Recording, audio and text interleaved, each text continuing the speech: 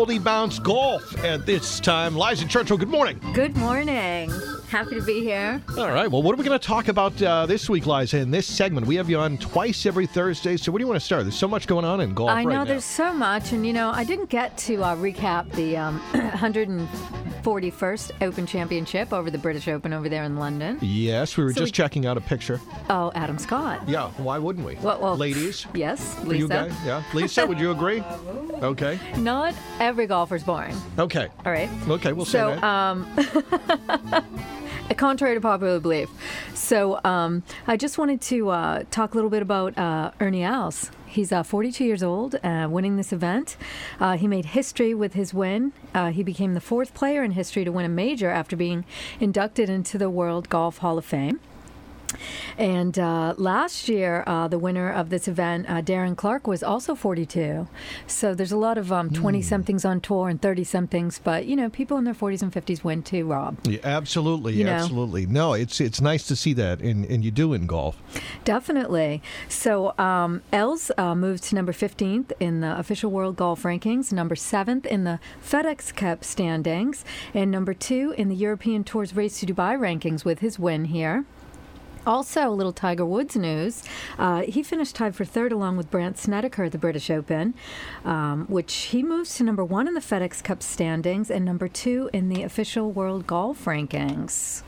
So he's coming back a little bit. People say stuff about Tiger. Oh, he didn't win the event, but he tied for third, which, Rob, if you tied for third at the British Open, wouldn't you be happy with that? You would be, and that's certainly a big improvement for him over the last couple of years. Yes. So we have some audio from Ernie Els in his post-round win. He talks about why he thanked Nelson Mandela when he accepted the claret jug, and how he'd like to share a drink with Nelson Mandela soon. Well, my man in front here, from Supersport South Africa, we've been doing some little bites for the Olympics.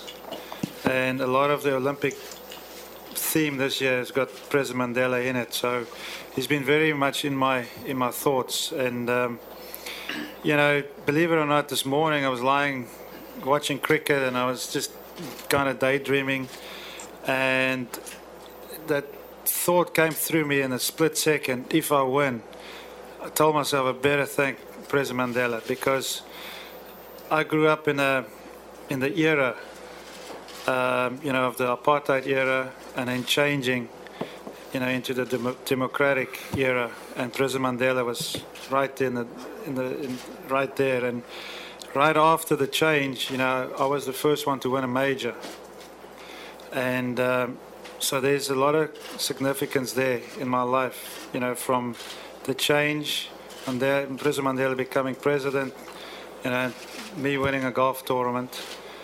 And then him getting on a telephone with me, talking to me when I was in Pittsburgh, Oakmont. So, in a way, we intertwined together, in a crazy off way. And I just felt it's been so important for us, being where we are today as a nation and as sports people.